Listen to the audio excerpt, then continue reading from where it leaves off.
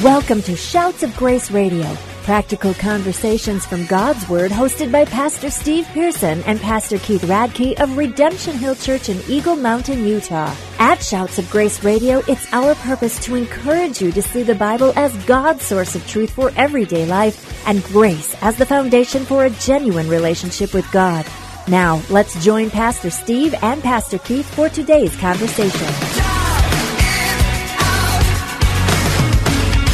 How can a loving God send a person to hell? This is Pastor Keith Radke, joined by Pastor Steve Pearson, and you are with us today on Shouts of Grace. It's so great to have you with us. If this is your first time, thank you for taking the time to listen, and you can listen to previous episodes at shoutsofgraceradio.com.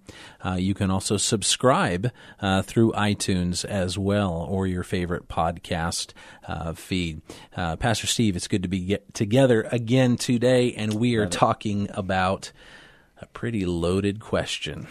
This came from one of our listeners. How can a loving God send a person to hell?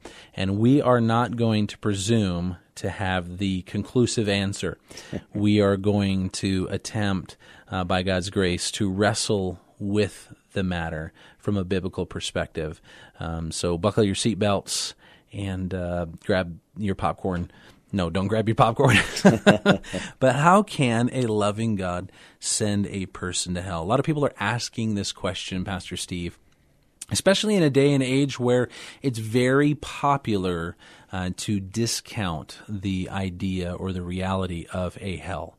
That, you know, if God is love, and if God just wants everybody to be saved, then surely He can just do it, right? Yeah. Surely He can just make sure that everybody goes to heaven. You know, and yet there's something in us that says even that's not right. It wouldn't just be right for God just to you know, for murderous dictators and people who commit, you know, terrible atrocities against other people. Would God let them into heaven? You know, and for some who are listening, and maybe you need to share this with a friend who's asking this question, is there even a heaven? You know, do we just die and that's it? You know, I mean, so this is kind of it is a loaded question, but let's begin with this. What does the Bible say about the reality of hell, and in particular, how does Jesus address it?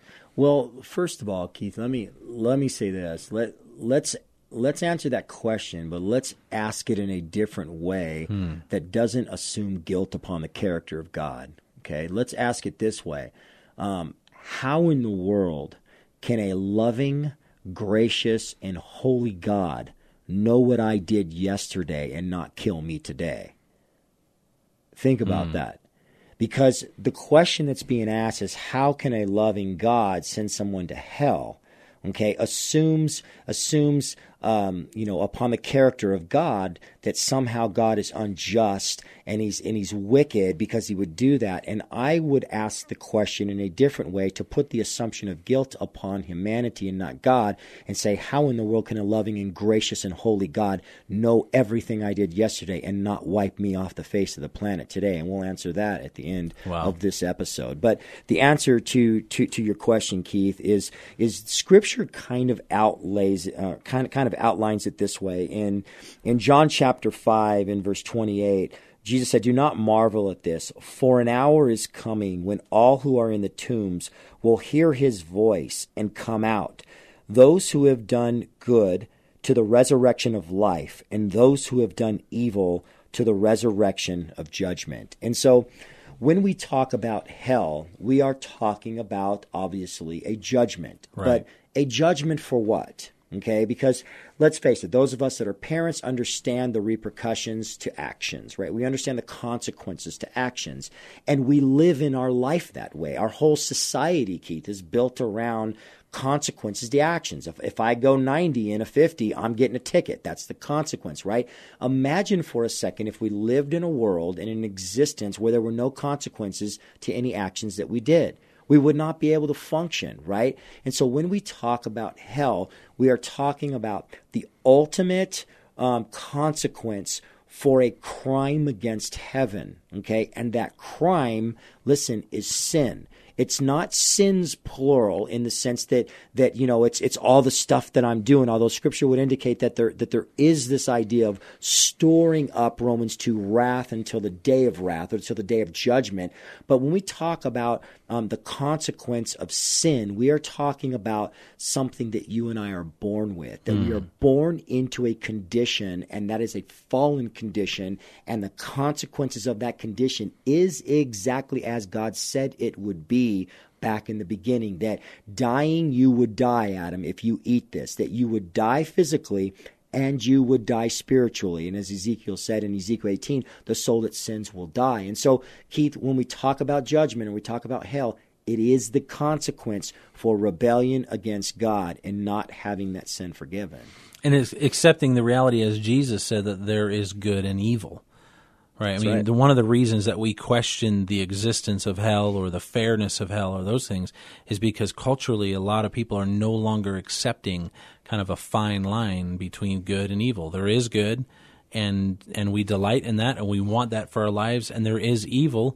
And regardless of how ambiguous your morals may be, you get mad when things go wrong. That's right. And so Jesus just says it very clearly. There is good and there is evil. And good leads to life and evil leads to judgment. That's right. That's right. And Keith, so let me ask you a question, because you're a father of 7 kids. Okay, let's say that you go home and you tell, let's say you tell your middle child, okay, I do not want you to turn this television on. If you turn this television on, you're on restriction for the next 2 weeks, okay?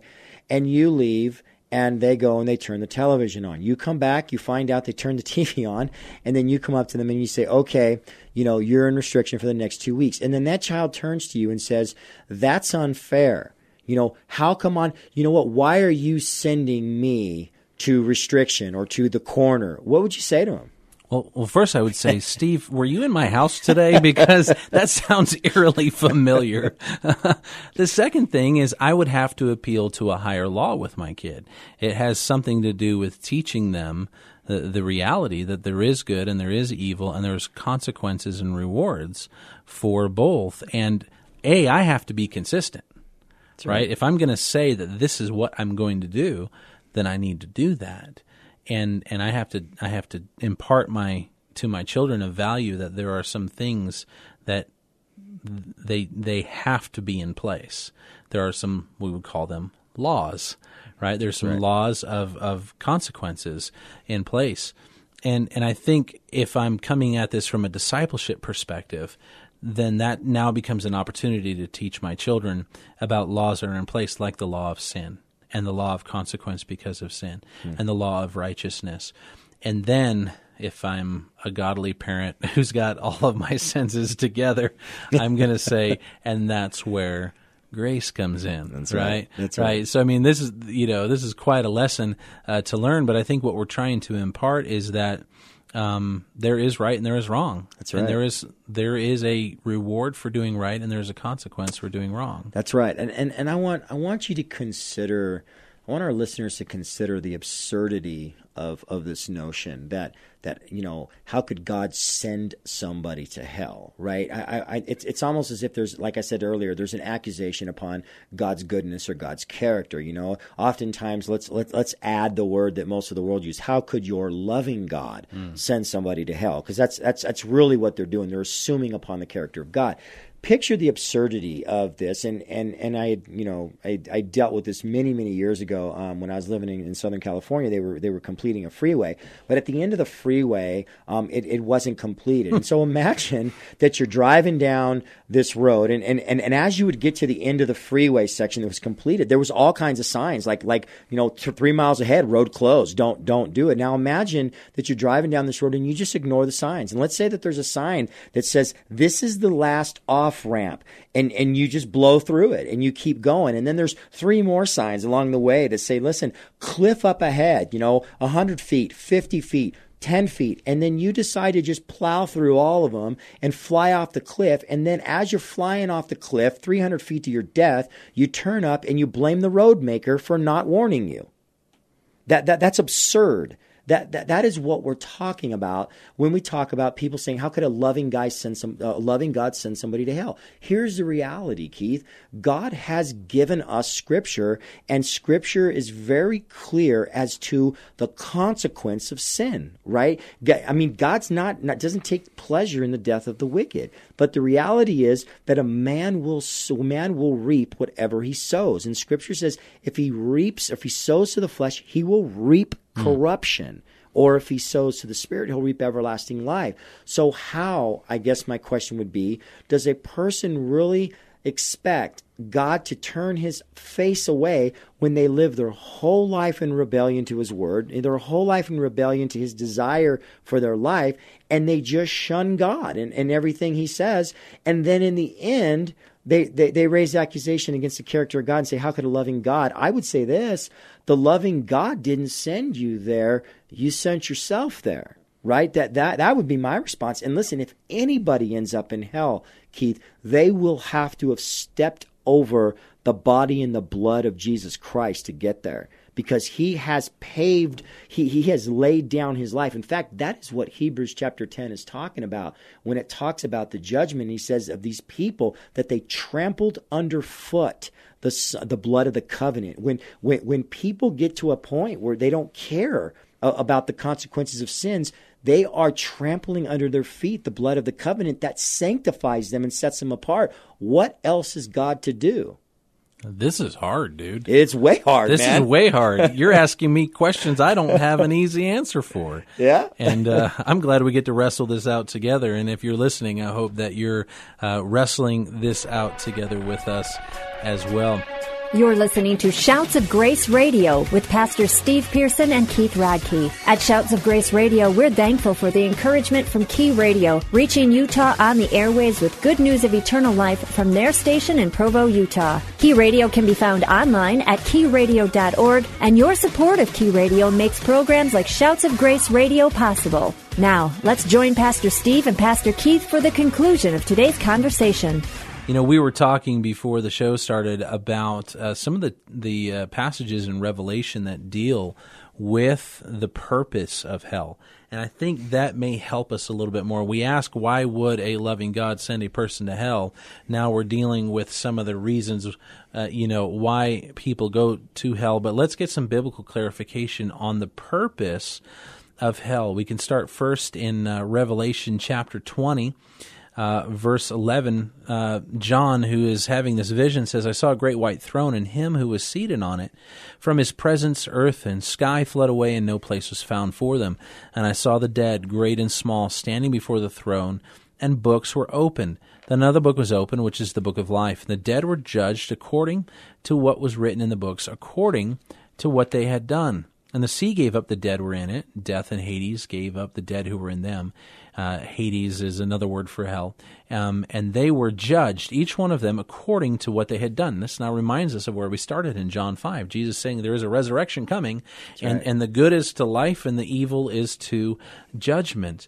Then death and Hades were thrown into the lake of fire. This is the second death, the lake of fire. And if anyone's name was not found written in the book of life, he was thrown into the lake of fire. So now we have confirmation of the dividing line between good and evil. And we understand from a gospel perspective that a way that a person is considered good, is considered righteous, is by placing their faith in Jesus Christ and receiving his righteousness upon themselves. So they're no longer seen for the sin that we were born into that condemns us, but now we're seen according to the righteousness of God. That's right. The next step in Revelation 21 is the purpose of hell. As for the cowardly, the faithless, the detestable, this is Revelation 21:8. As for murderers, the sexually immoral, sorcerers, idolaters, and all liars, their portion will be in the lake that burns with fire and sulfur, which is the second death. So we see that there is a clear purpose. The clear purpose is for those who at the point of death, and everybody dies, nobody gets out of this alive, but at the point of death, they are still in their sin. That's right. They are still in the place where this list of Revelation 21:8 just scratches the surface of sin. But it's basically saying, the list could keep going, but let's stop here. Their portion. This is the condemnation that they've chosen for themselves. This is the reward for the sin that, as you put it, the roadsides were ignored and they drove off the cliff. That's right. That's right. And it's a hard reality. Hell presents us with a hard reality that what I do here matters. That's right. But here's where the grace is found, and we'll conclude our show with this. But the grace is found is that there's also a heaven. But go ahead, Pastor Steve. So first of all, let's say this. Hell was not something that God put in place for man. I think Scripture talks about that in Matthew chapter 25, verse 41. Then he will say to those on his left, "Depart from me, you cursed, into eternal fire prepared for the devil and his angels." The preparation of hell was something that was prepared according to Scripture for the devil and his angels. But man, through his own choice, sends himself there. Okay? And the question then, Keith, is how does man send himself there? And you had brought up Revelation 20, and I want to just highlight one of the things that you had said. In Revelation 20, verse 15, if anyone's name was not found written in the book of life, he was thrown into the lake of fire. But just up before that, he says that books were opened. He says, and another book was opened, which is the book of life, and the dead were judged by what was written in the books according to what they had done. And so what are these books? And many people have suggested, and I tend to lean in agreement, that when the books are open and people are judged according to what they've done, that is a clear indication that the judgment is predicated upon their sinful work and not the forgiveness of the Lamb of God attributed to their life. And so I look at this as a portion of Scripture that indicates when a person crosses over from this life to the next, if they have not had Christ forgive them of their sin, and they take that decision to the grave, as you said, their books will be opened, and it will be everything recorded in their life that they have ever done in rebellion to heaven, in rebellion to the throne of God.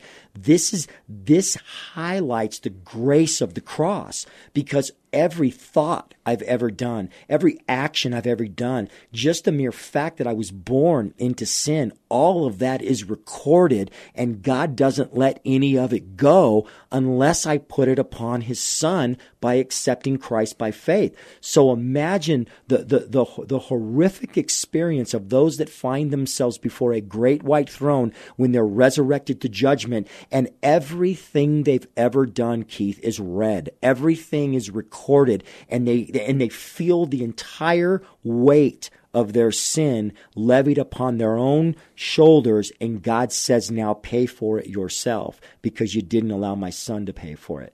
That shakes my bones when I think about that. And that really should cause us to tremble in holy fear that God is a God who keeps His word. Amen. Like God is a God who will not lie. Amen. And when He said to Adam and to Eve, in the day that you eat of this, you will surely die. And that death entered the world through the first Adam, as Paul would explain to it. It's because God keeps His word. Amen. But God also keeps His word in giving us the message of grace, forgiveness, salvation, and new life through Jesus Christ. And that's why the subject of hell is one that we have to talk about, because the Bible talks about it. We have to accept its reality because God and Jesus Himself said it is real, but He also said that forgiveness is real. Amen. He also said that eternal life is real. Amen. He also said that we do not have to be condemned any longer, and that is a fact that is real. You know, Keith, we started this show, and I asked the second question, okay? The first question that was asked by one of our listeners is, how can loving God, send someone to hell?